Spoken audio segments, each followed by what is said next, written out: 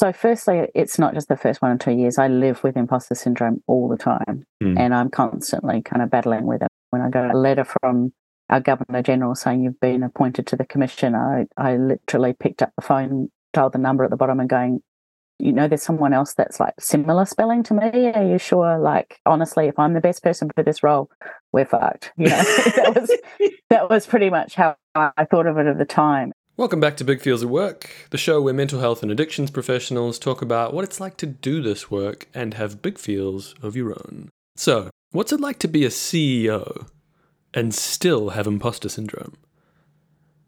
And how do you go from being a peer worker to sitting in the big chair?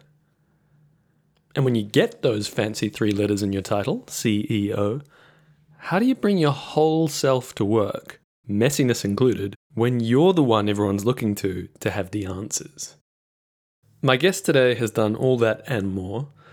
Over a 20-year career in mental health, Tammy Allen was the CEO of Changing Minds, one of New Zealand's oldest consumer organisations, and she's now Director of Ember Innovations, not to mention being appointed to New Zealand's Mental Health and Wellbeing Commission, driving real change in New Zealand's mental health sector at the highest levels.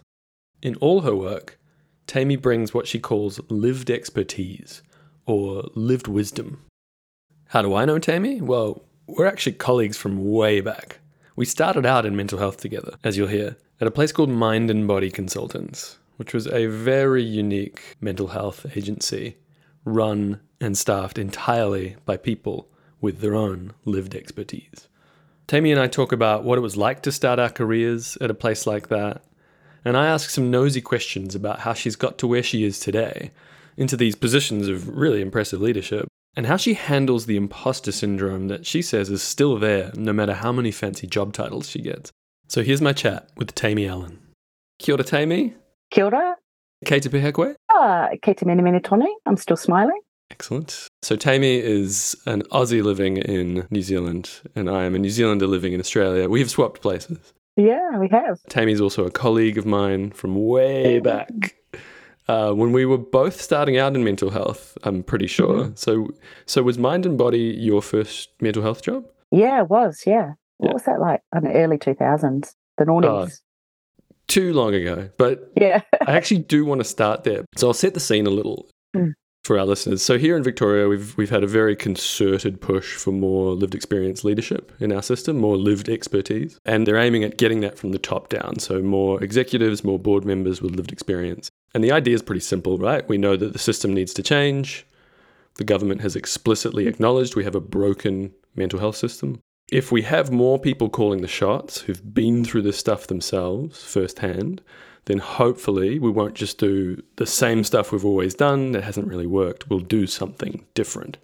But the problem is that there's not a whole lot of tangible examples yet. We do have a few. We have 1 or 2 CEOs in our system who are out as having lived experience. I suspect we have a whole lot more executives who aren't out publicly in various parts of the system. But there aren't a whole lot of examples of what it even looks like to be a leader who's bringing their whole self to work. And certainly not a whole lot of examples of how the hell you get there into those leadership roles. So we could talk about a million things, but for me, you're exactly what we're talking about when we're talking about lived experience leadership, why it's different, why it's needed. And the thing I'd really like to focus on is the how you got there and what it's like to find yourself in those leadership roles now.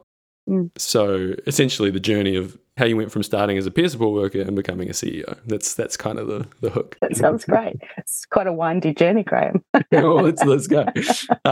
So I want to start with that first gig in mental health. So both of us started our career, if I remember correctly, as peer support workers. Is that right? No, I started off as a consumer advisor. Ah, that's right. Okay. Yeah. I did peer support later, but my first job was as a consumer advisor. It was really, I was, when I came in and met you guys, I was a flight attendant and I'd just broken my leg and they told me I couldn't fly for a while. I was grounded and I was like, well, I don't want to do that. So I'll go back and see Mind and Body and see if they've got anything open. So Mind and Body was, I often describe it as New Zealand's first and biggest peer-run mental health agency. So we're talking early days of professional peer support. Like obviously peer support's been around forever. There's been peer support throughout the consumer movement in a kind of grassroots sense. But this was the beginnings of a kind of professionalized discipline of peer support in mental health. And what was so unusual about Mind and Body, that organization, was everyone from the CEO to the cleaner had lived experience. We often talked about how everyone there had experience of being mad. We literally used that kind of language. Yeah. And I don't know about you, but it took until I'd moved to Australia and worked in much more mainstream settings to understand quite how unique that workplace was. Super unique, yeah. And Jim, and I say the word was not because he's dead, but because he's retired now, so he's still around. Jim was such a visionary in that field. You know, he started off by just doing some advice at a philosopher in a local DHB, and then had the foresight to turn his small consultancy into a what was then a for-profit business, which was quite unusual in the field. And then he, right from the beginning, had that philosophy that those with lived experience are going to be the best people to employ and see value in it. And I remember, I'm sure it was in the first weeks of me doing it, and I was still struggling to work out what this lived experience thing was, and come from a corporate setting into a, gosh, now I have to talk about this all the time. And that moment where I call looking in the mirror. And you walk into a workplace and you no longer can leave it at home. You're constantly staring at yourself and the things you need to improve. And he said the words that I've printed on T-shirts since, which is, you're enabled by your experience, not disabled by them. So this is Jim Burdett, who's one of the founders of Mind and Body, who, I totally agree, a very unique and amazing guy, essentially a philosopher by training, right? And a businessman. Yeah. And then he'd had his own breakdown, and from that forged this organization from nothing.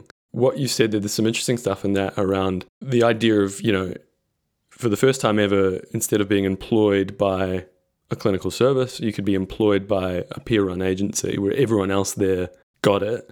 I often talk about it as the single most nourishing place to have an ongoing nervous breakdown. Because when I started working there, I was genuinely still pretty fucked. They told me, yeah, right. So they told me a couple of years after I'd been working there and doing pretty well there, they told me, we almost didn't hire you, Graham, because you were pretty raw. And I said to them, well, thank God you did, because honestly, that was more supportive and nourishing a place than anything I'd found searching for help. Does that make sense? And I'm curious if that resonates with you, and also in particular, because you came from outside the sector, right? And you've done all these other interesting things. You have a performance background. You're working as a flight attendant, like all these really interesting, cool things that had nothing to do with the mental health sector. When you came to Mind and Body, was the fact that it was this very different environment run by other people who'd been there too. Was that part of what kept you in the sector, if that makes sense? Oh, yeah, 100%. I mean, there's probably a couple of things in that. I mean, one is, I don't think I realised how hard it was going to be. I mean, I'd come from a place where you naturally hid this stuff. That was the norm. And then I'm working in a place where you can no longer hide that. You know, a quick Google search. Now, there's no way I'll ever be able to go back in the closet. So you've got to be okay with that. And that's a bit of a journey to be okay with that. But I think I really resonate with the place where you can have an ongoing breakdown, because the one thing I loved about Mind and Body, and I've continued in my leadership for 20 years since, has been that it's okay to bring your whole self. In fact, it's encouraged to bring your whole self to work, even on the messy days, even if it means turning up in your pajamas. But it's not an excuse not to turn up. If you've got a nourishing, encouraging workplace that's safe for you, it's better to be around, shuffling paper on a desk and not being very productive, but having colleagues around you that care and will bring you cups of tea, than it is home underneath the duvet covers, because you're able to get back on your feet and back into feeling valued and valuable sooner if you're around other people that, one, are accepting you the way you are, and two, won't put up with the excuses of, oh, well, I'm just going to stay home because I'm sick. We know you're not. We know you're not like sick in the traditional sense. We know that you're really struggling, and actually be better if you come and struggled around us. We won't bother you. You can go and lie down on the couch there, but we're going to bustle around you, and at some point you'll probably get bored of lying on the couch and want to come join us. And that seems to have always worked in those environments where, from, like you said, from the board to the cleaner, everyone has lived experience. Such an unusual experience. And I suspect, given what I've seen you do since, that experience has shaped some of what you've done next. Completely. Okay. So this early experience of quite a unique, and similar to me, like quite a unique taste of what's possible. I'm curious at that stage, so doing consumer advisor work, which for our Aussie listeners is sort of comparable to what we call consumer consultants over here. So working in that role and then this peer support role kind of fairly early on. I'm curious about, in those roles, did you have aspirations to more strategic positions at that point, or were you sort of just following your nose? No, I think I just had aspirations to actually understand what was going on and make a difference. I think that naturally leads down a more strategic path as you understand more about how the system works and what could be changed within it. But it certainly wasn't a goal or an aspiration I had when I started in it. I think consumer advice was a very good start, though, in terms of thinking about strategy, because being in those multidisciplinary teams with lots of other types of clinicians and non-clinical staff, you really got a sense of how all of the different pieces fit together. And when things were broken, it was usually pretty evident. And I remember that, the first year in particular, there was acronyms that I didn't understand. There was positions I didn't understand. And I think the thing I've held on to from day one to right now is the frustration, which I'll always act on and always speak to, which is, why do we make things overly complicated? Complex is okay. Systems are complex. People are complex. Complexity is part of the norm. We need to work with that. But we tend to, in health in particular, make things overly complicated. We put too many steps, too much bureaucracy in it. Whereas and I think the naive inquirer position of a consumer advisor can just go, but why aren't we just doing it? Like, doing all these things don't make sense. It's actually, you're trying to avoid risk, but it seems to me like it's more risky. Why wouldn't you just get rid of that stuff and just go and talk to the person? Oversimplifying it, obviously, but that's the beauty I've kind of held on to. So strategy feels like such a big word because it's all, drawing these pictures but for me, it's always, how do we make things as simple as possible? How do we strip out the complicated nature of things and instead try and get to the simplest way through? And how do we put it in the simplest language so that anyone can pick up a strategy regardless of who they are and whether they, are a single parent living at home or a dairy owner or working in a corporate world or working in mental health, and still be able to read it and see themselves in that plan and see how that will change their world. That's what I'm always trying to get to when we're doing this sort of work. And that came from those very first days on the job of not understanding anything that was being said around me.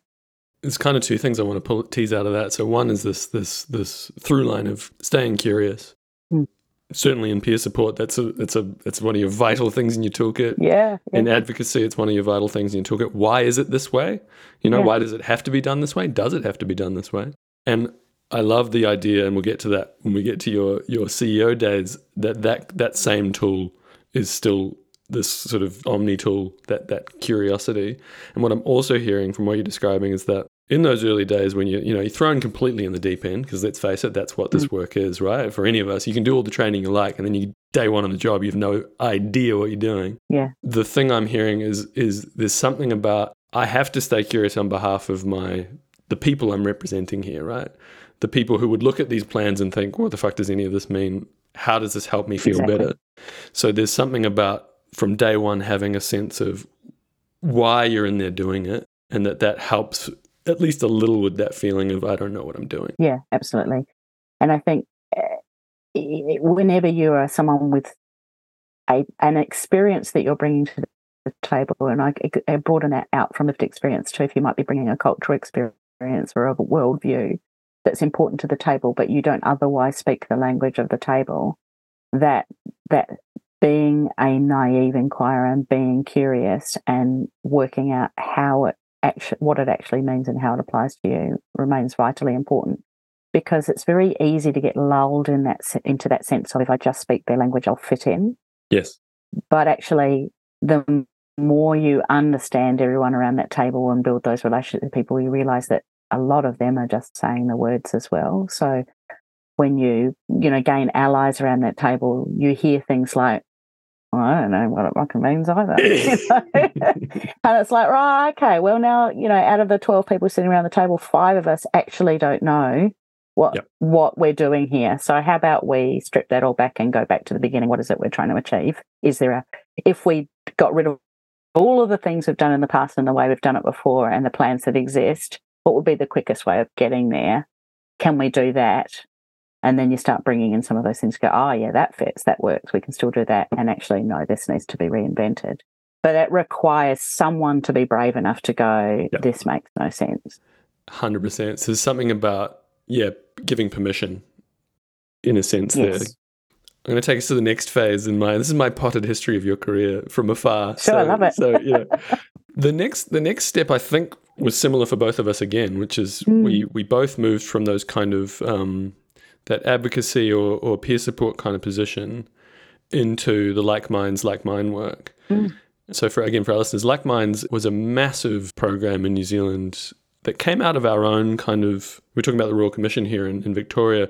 We had a kind of a similar once in a generation reform push that came from a judge's inquiry in the late 90s that essentially said, amongst many other things, it said, one of the major barriers to recovery from mental distress is societal attitudes and discrimination. So not just services aren't good enough, but actually the whole of society needs to shift, which is, you look at that now, that still feels like a radical viewpoint. And that was the kind of a guiding light for New Zealand's mental health sector from the late 90s. So they had this massive investment in what they called the Like Minds campaign. The idea of it was, can we, through a multi-pronged approach, media, TV, but also local community development and workshops and education, can we slowly shift societal attitudes to what it means to be crazy, to what it means to have crisis and distress? And as part of that program, individual organizations like the one that Tammy and I both worked for were given money to run essentially their own version of that program.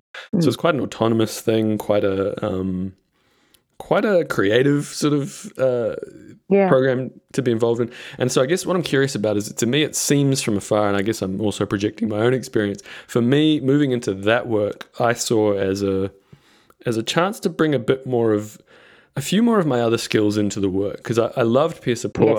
Yes. I'm good at listening, but I also, I have a performance background like you. You have a background in acting and filmmaking. I have a background in music.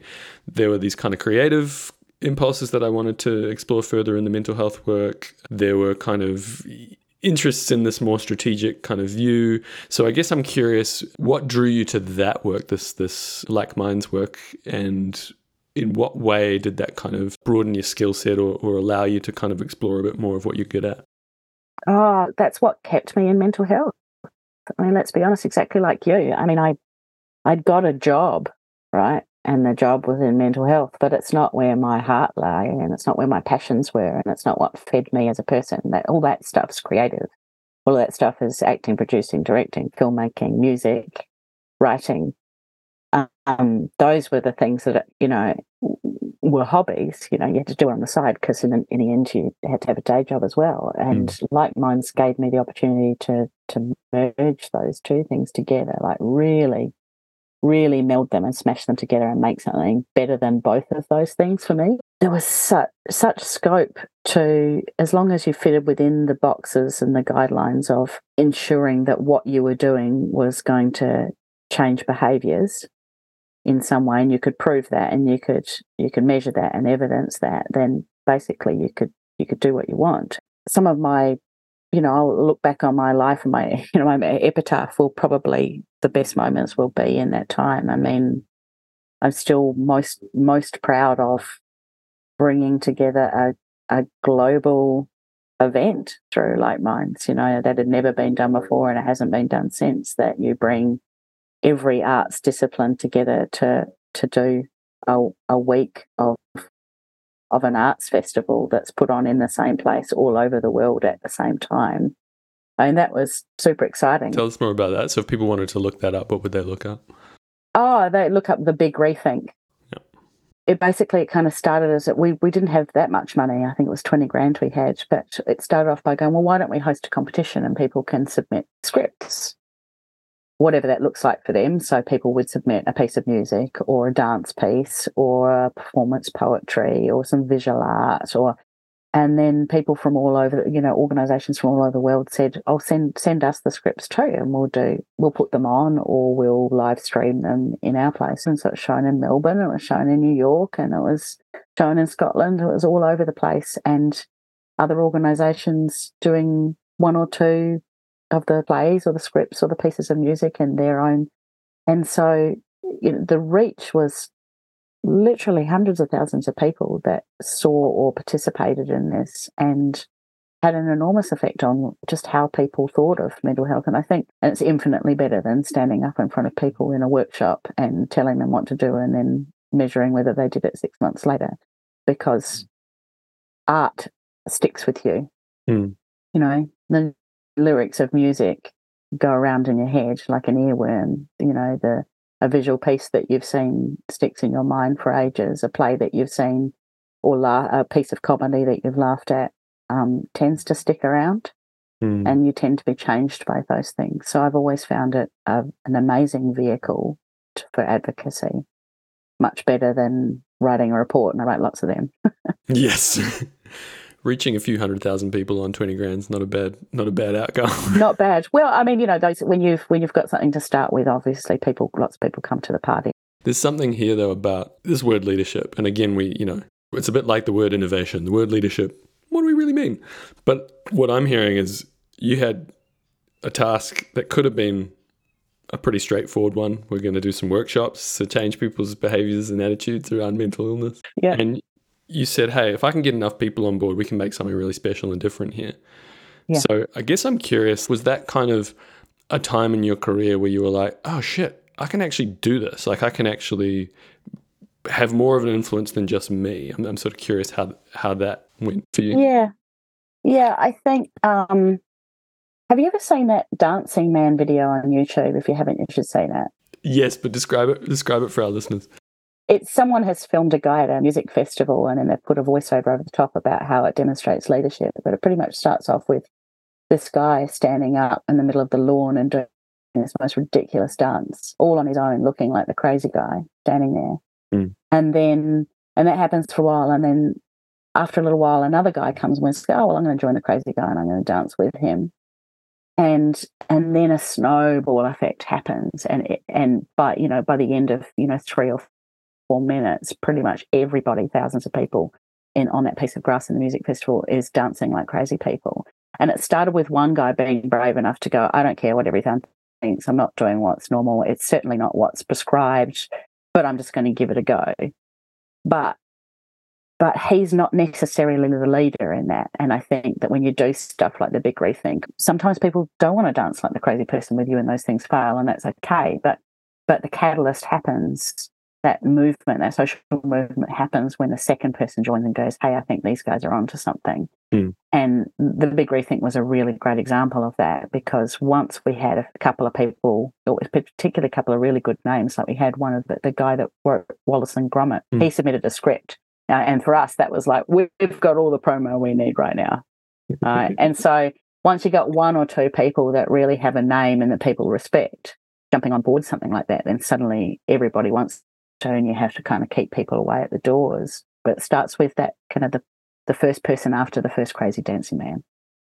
So this is about in your career where I moved to Australia, so I kind of wasn't seeing so up close what you were up to. And then the next thing I knew, you were a bloody CEO. Yeah, that's really huge 3 letters for a big imposter syndrome that comes with it. Yeah. I bet. So I want to hear about that. So you became CEO of an organization called Changing Minds, which you mentioned a little bit earlier. So tell us a bit about Changing Minds and how that move happened. So you were CEO there for 6 years. What is Changing Minds? How did you end up the CEO? I don't know. No. So through those mind and body years, and I think I was there nearly 10 years, I certainly built a reputation for getting shit done. And by the time I left Mind and Body, I was in senior management team and running comms or doing the communications manager role. So I was kind of already in that slightly strategic space. But Changing Minds had been, and I mean still is, the longest continually running consumer organisation in New Zealand. And at that point, it had just changed their names. Previous to that, they were called the Auckland Regional Consumer Network. And they'd gone through, they'd had a manager, or a couple of managers just previous to me that had really tried to change things up a little bit and do things that are a little bit more creative. So there was a lot of scope for, we were moving kind of from the 90s, 2000s into this kind of new digital age where maybe networking events and picnics and talking at people and sending out a newsletter wasn't going to be the next part of the journey, but no one kind of knew how to move it from what that was, because it was important to a lot of people. And the board had some very wise people on it that have gone all over the world to do some pretty spectacular things now too. And in their wisdom, they went, yeah, we're a tiny organisation. And I mean tiny. Like when I joined, I had one staff member. I was a CEO of one, yep. which felt quite ridiculous. But the board infinitely had a wisdom and a vision to say, well, if we call this new person the CEO and give them the scope and the mana, the reputation, the kudos that comes with that title, then maybe they'll be able to do great things. So really it was kind of a fake it to make it position, really, of this tiny little consumer organisation that my email address was CEO at, and whilst it felt really embarrassing to wear that label, and I often called it the Chief Experience Officer for that reason, that it really did open doors. Having a title like that got you through to speak to people that probably wouldn't otherwise pick up the phone for me. And I was able to do some pretty spectacular things. And obviously the organisation grew, I think, waxes and wanes depending on the contracts. But when COVID, we got a big contract too. So in that point, there was probably about 25 staff and contractors working for us, which was pretty big for a tiny little consumer organisation. And we'd gone from working very small regionally in Auckland to working across the entire country. The fake it till you make it. The key part was the make it. So I'm sort of hearing that by the end of that, maybe those three letters were a little bit more apt. Yeah. No, we did make it, and I say we because, like Mind and Body, Changing Minds was one of those incredibly safe places for people with lived experience to. It was like an employee of choice. We had far more people wanting to work for us than we ever had positions to fill. And so I was very, very lucky to be able to really pick the cream of the crop when it came to, hard workers, strategic thinkers, very, very driven people that will turn up for work on good days and bad days. As I moved into more and more strategic advisory positions in government and elsewhere, it was really the team that held the weight of the work that Changing Minds did. And for a small team, they did and still continue to do an incredible amount of work. So one of the things we hear a lot from our listenership, you mentioned imposter syndrome when you first went for the CEO role. That's everywhere in our listenership, from what I can tell, from what people email me. People saying, even just in a clinical role, who am I to be standing in front of a client telling them, here are the things to try, when I go home and feel blown apart myself, that kind of stuff. I always say to that, you are the perfect person to be talking to them, because you don't have the answer. And that is a powerful thing. But I'm curious, up the chain, just to weave a few threads together here, the thing is, at the top of the chain, you kind of are expected to have the answer. You are expected to be the one who holds their head in the crisis when everyone else is looking at you going, what the fuck do we do? And I'm really curious how that interacts with your lived experience, how it interacts with even just the feeling of, like, for people like you and I who've had quite non-standard career paths, is one way to put it. Like, I don't know about you, but I often feel like I've got all these gaps in my CV because I've kind of done things my own way. How do you deal with that feeling? And I'm thinking particularly in that first year or so of the CEO role at Changing Minds. How much of an issue was it feeling like, shit, I don't know what I'm doing? And how did you approach that? So firstly, it's not just the first 1 or 2 years. I live with imposter syndrome all the time, and I'm constantly kind of battling with it. I mean, when I got a letter from our Governor General saying you've been appointed to the commission, I literally picked up the phone on dialed the number at the bottom and going, there's someone else that's like similar spelling to me. Are you sure? Like, no, surely. Like, honestly, if I'm the best person for this role, we're fucked. That was pretty much how I thought of it at the time, and still think of it. But I've come, and then I heard in a meeting Jacinda Ardern talk about her imposter syndrome, and for me, she's, regardless of what you think of her policies or decisions, I think she's a spectacular leader and always has shown what it's like to juggle a whole lot of stuff, particularly as a woman and as a young woman at that, and still get on and do shit and be kind along the way. So I think she's great. And when she said she has imposter syndrome, I'm like, oh, well, it must be normal then. But I think that I've got a new way of looking at imposter syndrome. And as you and I, know, because we've spoken about it before, I have 3 voices that live inside my head that tell me a lot of things a lot of the time, and generally mostly unhelpful. And recently I contributed to a book where I personified those voices, and the one that is my main imposter that tells me, what the hell am I doing here? I've got no right to be here. I've personified as Donald Trump because I feel that now when I hear that voice, I hear his voice and I don't respect it, and I think that's incredibly powerful. Because one is, you can say what you like, Donnie, but you can also shut up because I'm not going to listen to that. And there's things that I can use to contradict it. But also, I think if you don't have that imposter voice, then you're probably a narcissist. I think it's probably a positive thing. If you're constantly questioning whether you're the right person to be doing whether you're wondering whether you've got something else to learn, I think that's a good thing. I think it's an okay thing to question whether you're right to be there, because there you're going to strive hard to be more curious about what it is that you need to learn to do a better job, and you'll be forever doing a better job.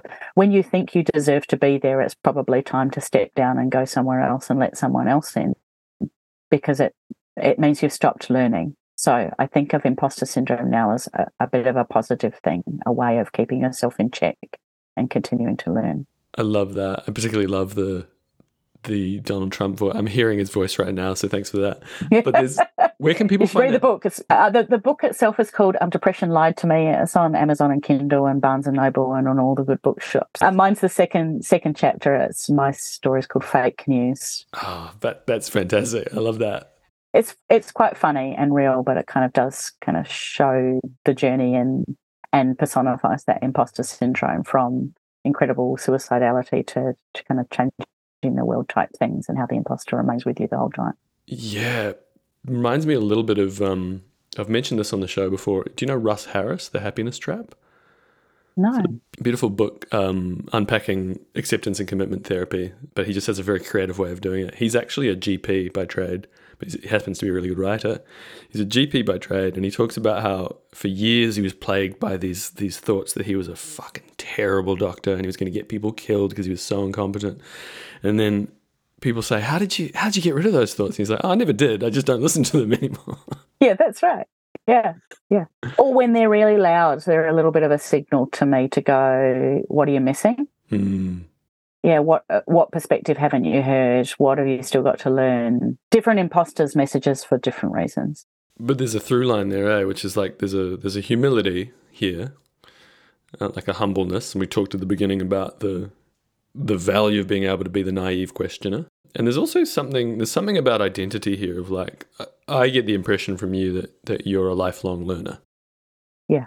And that you're, as you say, the moment you think you have all the answers is probably the moment to go and try something else. Yeah, that's right. Yeah. So that frame of I'm learning, I'm still learning, I think again is a really powerful frame for those many times that you won't know, or those many times that you won't be the exact perfect spokesperson on this subject, and you go, who else do we need? But not in a way that's I'm a piece of shit, although that voice will be there. Yeah. No, that's definitely what it says. We just know, when Trump says it, it just doesn't have so much power. I love that. When he says, "You're wrong," yeah, you go, "Yeah." Beautiful. Okay, I've only got a couple more questions. I'm really wanting to get a sense of the experience from the inside because it's so fascinating to me. I look at someone like you and I think there's someone with a really fancy looking CV by now, kicking some fucking goals. And then it's so interesting to hear you talk about how I get the impression part of you knows that and then part of you, it's sort of an ongoing process. I suppose I'm curious about in those busy roles. So now Ember Innovations, which is part of the Ember Group, which is a really is it New Zealand's biggest NGO, mental health NGO, or one of the biggest? No, probably one of the top 3. Yeah. Yep. So I suppose what I'm curious about there is 7 years in now to these kind of big, impressive sounding roles, CEO, director. Does it feel any different at this point? That is there an element of I'm less in the deep end, or is it more, as you say, you've kind of got a new challenge now, right back in the deep end, drawing on all the lessons you've learned from all the other times you've been in the deep end? Like, how does it feel from the inside? Well, I mean, I left Changing Minds because it was one time to make space for a new lived experience leadership, and it was time for Changing Minds to shine as Changing Minds, not as whoever the leader was. And secondly, it was time for me to take on a new challenge because, as you say, I need to learn and be challenged, and that's part of my journey. I don't think I expected to be challenged as much as I am in this role. I thought it might be kind of a bit of a gentle transition where I might be able to apply some of my knowledge and learnings to something brand new. But I'm a year in now, and I still feel I'm very much treading water still. So yeah, I don't think that changes, but maybe that's just the person I am.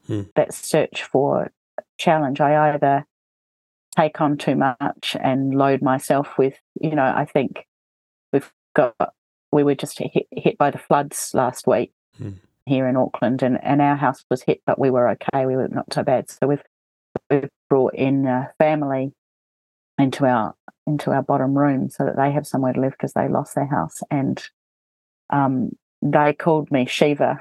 So juggling all these things at once and doing a thesis and running a company and bringing people into the house and dealing with floods. And I think that maybe that's just me. Maybe I just do a whole lot of things, and that kind of state of slight overwhelm is probably my normal. Yep. When I don't have enough on my plate, I tend to get quite depressed. And I woke up this morning feeling quite depressed, and then I'm like, what does that mean? Why am I feeling like this? And I realised, I submitted my thesis yesterday. So one of my big pieces has just fallen off my plate. And so I've got to be really mindful that I don't immediately go and fill that void. But instead, I acknowledge that, the overwhelm that I'm feeling in being an imposter in my role and learning a new language and what this space might mean to me probably should be where my focus is, where that void should be filled, what it should be filled by. So I think what I have become in terms of a lived experience journey over the last 20 years is, and I remember, Graham, you and I spoke about this in the early years, but I don't think we really got it, and I now get it. I've become a really great observer of me. I think my role requires me to be a really great observer of everything else and everyone else and society and systems and all that sort of stuff. But what I have become really good at is observing myself and being quite patient and accepting that is not always that stable. That state of being is not stable. And so just observing what overwhelms me and what doesn't necessarily change it. It's just observing it and accepting it. Yeah. I think that's really powerful because you're speaking to something there that is both personal and also professional, right? So observing yourself and the multiplicity of self in this work, right? Like I know for me, there are times where the simplest tasks that I have to do for my work are fucking overwhelming. And there are other times where I'm absolutely in flow and in my genius zone. Yep. And, we're literally talking. I mentioned this off mic. I'm wearing a quite floofy looking weighted wrap that I bought on the internet, which is like a 3.5 kilogram wrap that goes around my shoulders, literally just to calm my nervous system down as I sit at my computer doing my work. And it's a powerful little thing. And I've started wearing it in meetings, and I'm finally old enough to go, who gives a shit what anyone thinks of me? But that is a lifelong observation of what works for me and what doesn't. And I think when we're younger, we think we have to hide that, right? Like all the little things, little and big things that make it work for us, we think we need to hide them. And then as we get older and into these, particularly in these roles where, you're literally managing other people, I can imagine there's an element there of that, and this is the professional part, like to observe what works for you is to observe what will work for your workforce and and your colleagues and all those others that you're trying to create a safe enough space to do this tender work in. So this sort of brings me to the last bit of my questioning, which is around where we're talking a lot over here in Victoria about why have more leaders with lived experience? Why have designated lived experience GM roles? Why hire people with lived experience into CEO roles? There's the obvious, and we talked about this at the top of like, you've got skin in the game, you're gonna want to do things differently. If you've been through that shitty system, if you spent the weekend in ED having an understandably overwhelmed healthcare staff not know what to do with you in that space, then the need for something other than ED for people in distress.